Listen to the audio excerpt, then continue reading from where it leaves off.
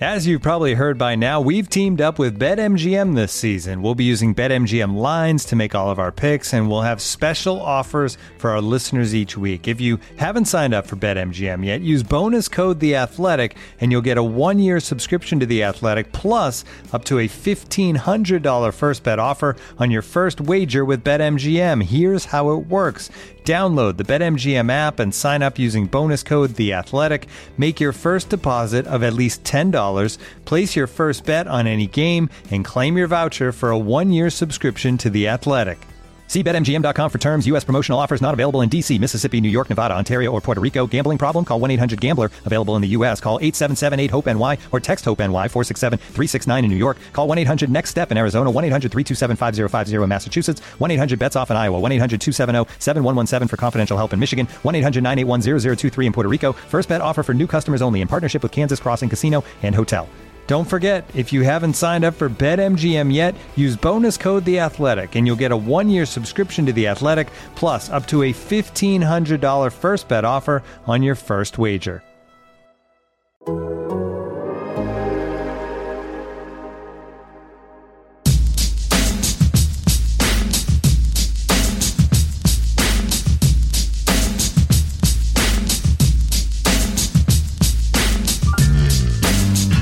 Hey folks, welcome into On to Waveland. It's the Cubs podcast here at The Athletic. I am Brett Taylor, joined by Sahadev Sharma and Patrick Mooney. Fresh off another series loss for the Cubs. So that's 4 in a row. And we won't hang on that too much today, I think. Not because it's depressing and the aggregate of it is that it will continue probably to build up this year. But also because I think we just have some broader things to discuss that might be more interesting. But I will note that in those 4 series losses now in a row for the Cubs, they lost the final game each of those 4 times. So they had a rubber match in each of them and lost. 3 of the 4 being particularly non-competitive, which probably skews the reaction to it a little bit. I don't know. We're professional podcasters, so I think we like to fancy ourselves immune to that kind of end of period bias that we tend to get. But I don't know. I don't know if you guys have noticed that at all, because it's it's a 6-9 record, which is not nice, but it's 3 games under 500. You could certainly tell yourself a story about how it's within a week, it can swing over that very easily. But I think the way that they've lost these series probably does more to cement what we already thought about this team. So I don't know. I mean, I as far as this past series goes, I'm almost content to leave it there, because I don't know that, especially given that the weekend games, it was 13-4 Cubs and then 13-4 Braves. And unless you're interested in saying that one of those was real and the other one was just, it's just one game, you throw it away. I don't know how much there is to take away from that series in particular. No, yeah, it's not really the series that I would focus on. I mean, it's a negative 23 run differential. Only the Tigers have it worse right now. It's early in the season, and those things fluctuate. So I'm not sure if I'm ready to suggest that the Cubs are like a bottom 5 team in baseball right now. But hey, maybe post deadline we'll be talking about that. But you think it's possible now, though, don't you? And I'm not even being facetious. I mean, we'll get into some things, but I think there are things that are going to stabilize and be significantly better, marginally to significantly better. I mean, primarily the starting pitching. It can't be this bad. Let's just transition to that, because I know we wanted to talk about that. Yeah, I mean, right now it's the second worst starting pitcher ERA in baseball, 5.91 ERA. I think one starter, unless you don't count Alec Mills, since he made 1 4-inning start, maybe it was a spot start. There's one starter with an ERA below 5 in the rotation right now. I don't think Kyle Hendricks is going to look like this for the rest of the year. I certainly don't, unless there's something broken with Zach Davies. obviously we're much more comfortable with talking about Kyle Hendricks, right? We've watched his entire career. We know he goes through these types of ruts throughout a season. Over the course of a season, it'll happen. His mechanics get out of whack. I don't know Davies well enough to tell you that that this is what's wrong and this is why I believe he'll be right. I can just look at his track record and I can look at some things and tell you his sinker shouldn't be where it's located right now, and I assume that he'll get it right at some point. I don't know how quickly he will. I don't know if there's something more to it that should be alarming, but right now it's way too early for me to suggest that there's something wrong, significantly wrong with Zach Davies, and we should start freaking out about his rotation spot. I think Trevor Williams had a really rough outing in Pittsburgh. I don't know how much of that was I really want to get back. There's a lot of things emotions running back in my first team ballpark and all that stuff. I don't know. I've liked what I've seen in his other two starts. And then, I just trust that this, we've talked about this starting rotation before, right? How there's maybe the ceiling is capped, but I think that there's a pretty high floor, and I still believe that. I don't think they'll be terrible unless the defense is just not what we expect it to be, which is obviously possible, and it's definitely possible that a guy like Arrieta and Williams struggle, things start going south. But I just have a feeling that Hendricks and Davies will be the ones that really stabilize. They can't be this bad, and that's why these numbers are so eye-popping right now. I just don't believe Hendricks and Davies are going to look like this over the course of 162 games. Brett, on Saturday morning, was that your tweet of asking Cubs fans if they would lock in the number one pick in next year's draft right now? If you could, you take that. That was amazing. Well, and I deleted it almost immediately, not because I wasn't intrigued by what the answers would be, but Twitter broke this weekend, and so the poll functionality broke, so it was like 0 to 0, and I was like, all right. But yeah, the question was, would folks, as of that moment, if you could say, you know what, screw it, worst record this year, I'm locking it in right now. And the point there is not to suggest that is what the Cubs should do. I think there's an interesting discussion to be had there. But it was more just like, I'm always curious what the temperature is among fans. Like, how reactionary are they being right now? And so I'm a little bummed that I didn't get the answer, but I have a feeling it probably would have been above 50-50. No, I was cracking up seeing that.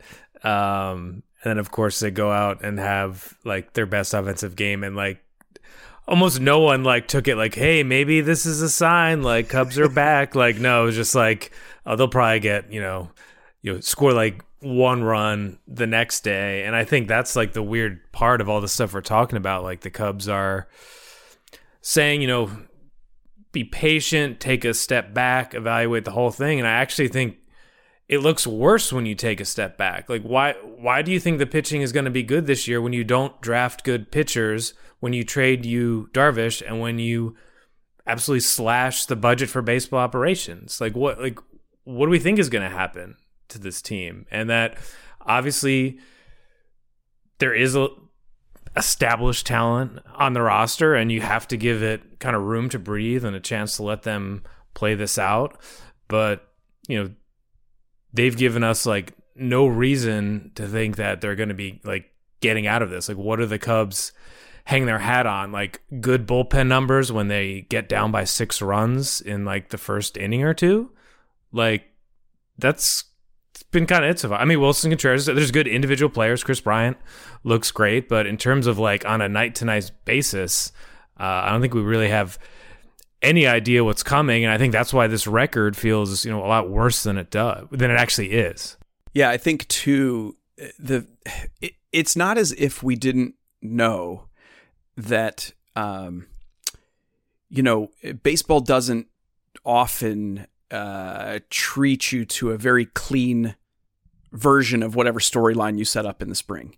And as it came to the rotation, the way we talked about it was a lot like Sahadev had laid out, which is that we know that this should be sort of a higher floor rotation, not a command and control guys that aren't necessarily going to get obliterated, but the ceiling is pretty limited, and the ceiling is probably only going to be as far as the defense will take them.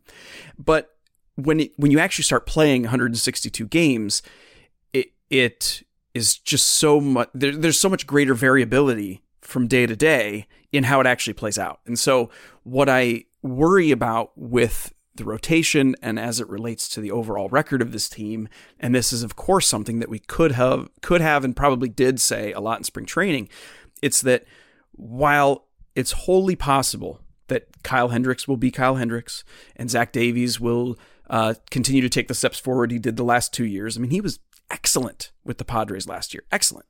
But it was 12 starts? And it's possible that Jake Arrieta will be vastly improved, back in a more familiar place, healthy, etc. Trevor Williams, same thing, bounce back. Adbert Alzolay taking a step forward. All these things were individually possible. But two problems with that. One, just because each of these things is individually possible doesn't mean that all of them happening is likely. In fact, the opposite is true. All of them happening is quite unlikely. And then two, lost in that discussion is a lot of other things are possible. Like maybe Kyle Hendricks has his worst year. It's still solid for an overall pitcher, but for him, maybe his worst year. Maybe Zach Davies' year in San Diego was a small sample illusion. He goes back to being sort of a okay for type guy. Maybe Jake Arrieta just continues the decline. Maybe Adbert Alzolay is not ready to be a starting pitcher. Maybe he's going to still have these hiccups. And maybe Trevor Williams was the guy he showed in Pittsburgh. All of those things are equally possible to the upside. And what will end up manifesting over 162 games is it's not going to be exactly all that. It's not going to be exactly all the good stuff. It's going to be kind of a mess of everything. And what that means for this Cubs team is like what Mooney said. If you chose not to invest in, for example, the rotation in a serious, competitive way, and indeed stripped away from it, and you don't have this clearly emerging, ready to go starting pitching talent, you're probably going to have a really crummy overall rotation. And I don't know that I'm not saying we didn't expect that, or that I'm being like reactionary to say that now in late April. It's that this was always a strong possibility, and going forward the rest of the season, it remains a strong possibility that this will actually be a pretty disappointing rotation. Yeah, I think there's something to be said for, you can build a bullpen in this fashion, right? You can put a bullpen together with some high upside guys without a ton of track record, and it can work over the course of 162 games. I don't think you can do that with a rotation or an offense, right? You can't say, well, let's just take a bunch of risks here, hope for some upside, hope we can tweak some things with these guys and fix everyone and get some guys to either outperform what they have done recently, or we know how to maximize certain types of traits. We'll get it out of each one of these guys. It's a different beast with starting pitchers and with position players, right? They're just different roles, and it doesn't work the same way.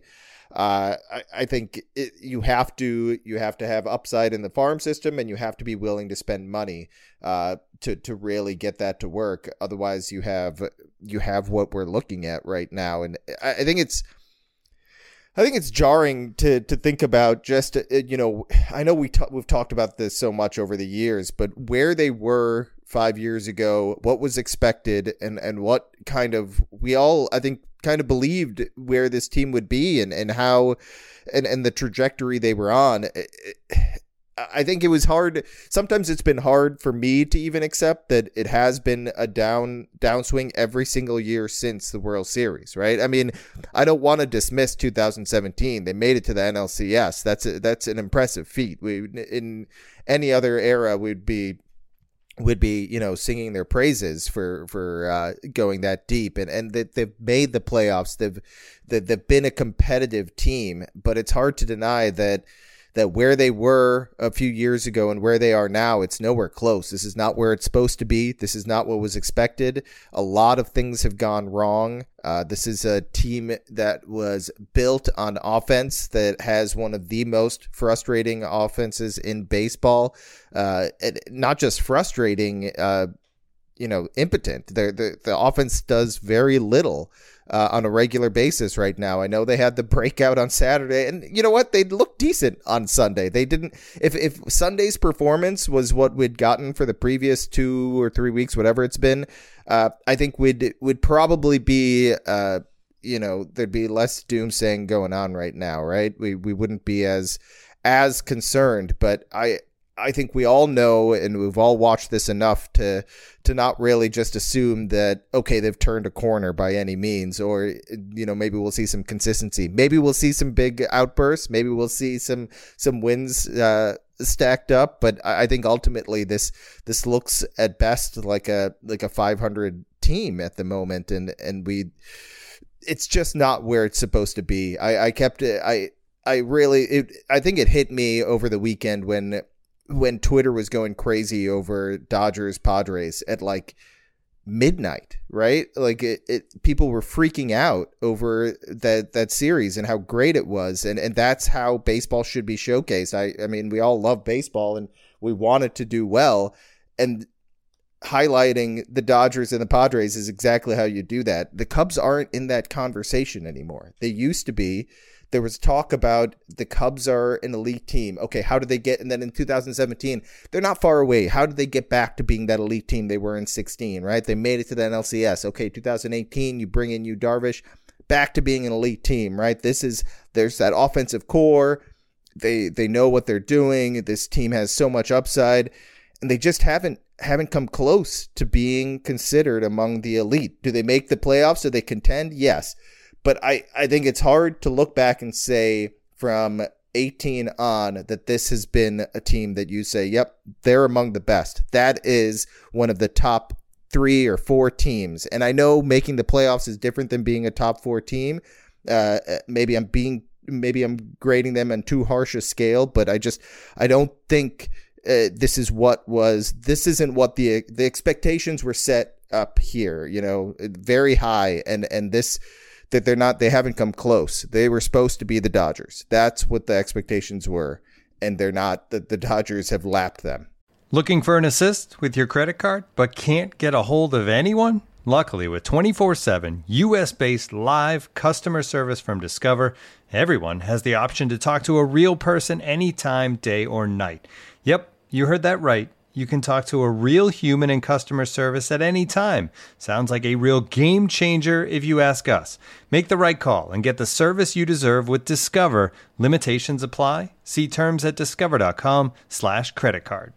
I go back to Joe Madden's lame duck season in 2019, where it started out them coming off a 95-win season. Madden had obviously built up an enormous amount of capital. He had so much charisma, and you wondered if Theo would actually go through with this and like go through with the divorce. And the Cubs made it obvious by the end of that season. What was it, like a 9-game losing streak that September, where it just became clear to everyone that the idea of running it back just didn't make a whole lot of sense. And they were able to kind of put on this amicable front, and I think both sides did kind of believe it. Joe landed in a great spot. He has great relationship with David Ross, all that, and I think with Jed Hoyer here, it's certainly trending in a similar way to where when he took the job, it was like, all these tough decisions he has to make, and what are they going to do at the trade deadline if they're 3 games over 500 or 2 games out of first place. Like, this team is telling us what should be done. That unless something dramatically changes, unless they consistently perform at a level that has been elusive for a couple years now, that no one's going to be clamoring for this to come back. It is going to be all of us writing these kind of obits on this era of Cubs baseball, and Brett blogging like 3 weeks at a time for his trade deadline watch. Like, it's not too early to start on that it's going to be just wall to wall sell rumors from like June to the end of July. Yeah. What a great parallel to draw there. Well, great in the sense that you did a good job with it. Not so great in the sense of like emotional resonance that 2019 season. I think a lot of fans entered into it thinking, how could you allow a lame duck season to start like this? And their thinking was not about like the performance of the team or anything like that. It's that, well, of course, if Joe Madden wants to stay, give him a couple more years. Peg it to where everybody else has got a couple more years left. And by the end of it, and not even by the end of it, by mid-September, it was like, oh, yeah, this is just sort of an organic process of separation that we have been convinced by the team's performance and by the sort of stagnation by so many players, by organizational development, all of these things that then in turn, you think about Theo's departure last year. I think if you had said a year in advance of that, like, oh, I think Theo's going to be leaving a year early, I think the fan reaction would have been like, this is nuts. You can't let that happen. You got to figure something out. And by the time it happened, I mean, we were talking about it. Before he actually left, it was like, should he even come back for next year? Should they maybe start the process of turning the page? And once again, this year, prior to the season, it was all the conversations about, well, how could they possibly enter this season without having extended Rizzo, maybe having extended Baez? Like, let's have the conversation about Chris Bryant, all of these guys. And I'm not saying that it will definitely play out the same way. Fans' attachment and emotional resonance with players is a little different than execs and managers, but it is no longer all that difficult to see how things could play out this year. And you might see, well, the Cubs were unable after 2018 to do the work of fixing what was broken, Theo's own words, and recrafting the roster, maybe making some trades when it would have made more sense. So now their hand is forced. It feels like a natural moment to sort of let these guys depart and turn the page. Like, these are points that I think would have been inconceivable to a lot of fans just 3 weeks ago. And now I would almost guarantee you that there are a lot of fans that are like, oh, sometimes we forget you actually have to play the games, and then the games tell you a lot about what needs to happen and what the players are and all these things. And so I think, we're going to follow for the next few months. We're going to see what happens, but it's just become so easy to conceive of a world where not only do a lot of guys depart after this year, but a lot of fans are like, okay, yeah, go get yours. It's fine. It's fair. It's time. And I don't know that people would have expected that 3 weeks ago. When Patrick was kind of talking about the 2019 season, I couldn't help but think about that 2018 season where they won 95 games, right? It was 95, and that felt like a mirage, right? Like, is that one of the worst things to happen to this group, was winning 95 games when they probably didn't deserve to? I mean, there were so many, it was so easy to make excuses for that group. Darvish was hurt, multiple underperformances.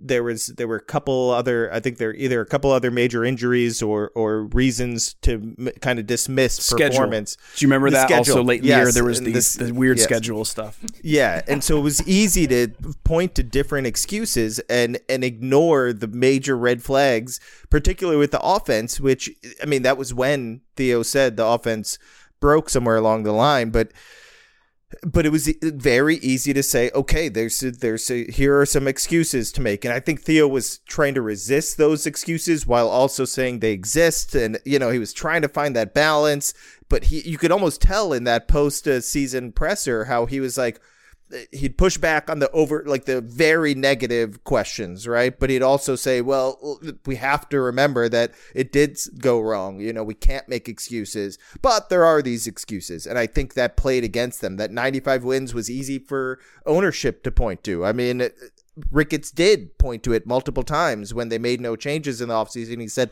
listen, we don't need to, I like this team a lot. Look at the team on paper. We won 95 games last year, and we didn't get anything from the free agents that we signed. Right? It was Chatwood and Morrow too, right? We were the team was supposed to get something from Morrow in 19, right? They were just like, oh, he missed the second half. He'll be back. So, I mean, it was that could be a big turning point. As I mean, we could discuss 100 different things, right? And we have the pitching, drafting, and development. Before you get off of that, let me just tee something up that you guys don't even necessarily have to respond to, but it's like, it is something that we're going to be talking about, and it's a framing for this very discussion. Thinking about what you just laid out, the things that the Cubs didn't do after 2018 because of the excuses and all of that, wouldn't it have been very easy? So we have this BS partial season in 2020 where the Cubs win the division. I think I agree with you, Sahadev, and I know I've seen you going back and forth on Twitter with a few folks. I agree that was not a particularly impressive year for the Cubs. Even if you're just factoring in that, like, oh, it was a weird whatever, I didn't think that looked like that great of a team. You're talking about last year? Yeah, I'm talking about 2020 team. Yeah. Now, wouldn't it have been easy for the Cubs to repeat the script and say, yeah, but we won the division, whatever. We won the division. Are we going to look back at the Yu Darvish trade, which was absolutely driven in large part by financial reasons? Okay, I'm not disputing that, but are we potentially going to look back at that and say, well, that's the kind of move they should have made after 2018, that hard, painful move, and so it was actually, it was a better acknowledgement of the reality of the team before 2021 than the Cubs were able to do for themselves before 2019.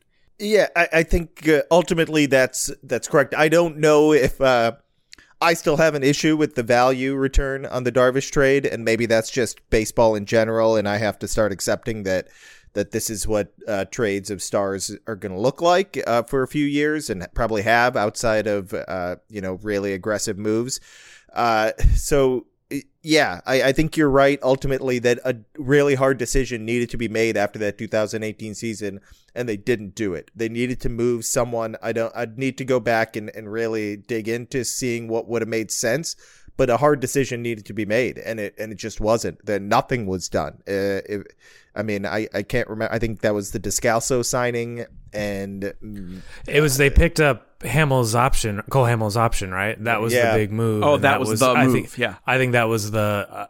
I think that's what the Cubs look back on of, like, if we hadn't had to do that move, if we had just developed something internally, or if Darvish had stayed healthy, given you a reasonable expectation he could have done that, then I think that's where maybe, not saying they would have signed DJ LeMahieu, but you could have just done more to kind of diversify the team, maybe just kind of set yourself up in a different way other than just kind of paying top of the market for a mid-30s pitcher who was like okay the next year, but not exactly what they wanted in 2019.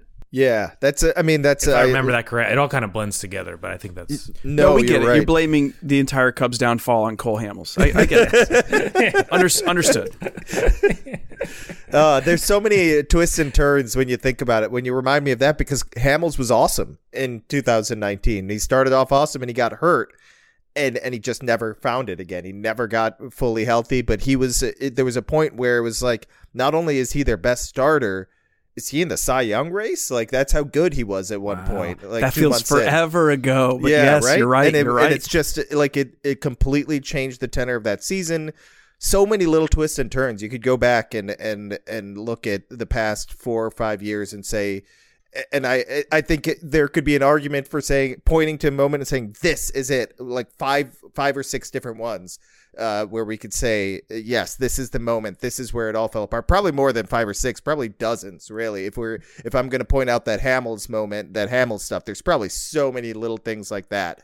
But Brett, you're right. I think ultimately the hard decision wasn't made. So as much as there may be distaste for that Yu Darvish trade, maybe we look back and say he made the hard decision that he was criticized for heavily, maybe fairly in some ways, but that ultimately helped the team in the long run. Maybe I think Cubs fans have to hope for that right now.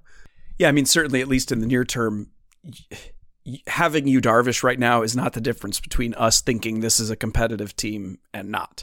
So as much as Yu Darvish is awesome, I really don't think he is that difference for this year's team. So obviously the nature of the return on that trade. I think I agree with you. A lot of us sort of don't love that, and it will necessarily mean that it'll be several years before we can actually accurately be like, oh, okay, yeah, that was a really good move, or oh boy, that was as bad as we thought. Anything else you guys want to drop in before we sort of shuffle on out of this morose morning? I don't know if our listeners can take any more of our sunshine I and swear, optimism. We do not, folks. Hopefully you're still enjoying this, my friends. But, we don't come into these things with like, we're going to make people feel horrible. We're going to take their Cubs fandom and then just twist the knife with it. But it's the nature of the team performing as they have this year, but then exactly how Sahadev kind of kicked things off here. It's been a decline. You can't always see the clarity of the decline until you're well past it, but it has been just a steady march of disappointment for so many reasons, some within their control, some not. And then I think we're just kind of going to all, as both fans and as evaluators and writers and podcasters, find our footing about what it is to cover and talk about this team in 2021. And I think we're still finding that right now, because I think the Cubs themselves are still probably thinking about what that course is going to be this year. Against, by the way, all of this, the backdrop of a CBA that expires this year that could truly fundamentally change how you build an organization. We got to get into that in a future podcast because that is going to be a fundamental consideration with what the Cubs do at the trade deadline and stuff that, man, we haven't even touched on that yet. All right, so there's a good tease. That'll keep you wonderful folks listening, despite the depression that the Cubs foist upon you at this moment. So thank you all for listening. Make sure you are subscribing wherever you get your podcasts, rate, review. That's Sahadev Sharma and Patrick Mooney. Get their great stuff, as always, at The Athletic. I'm Brett Taylor. You can get my stuff at Bleacher Nation. And we appreciate you listening and telling your friends. So we'll talk to you again later this week. Thanks. Take care.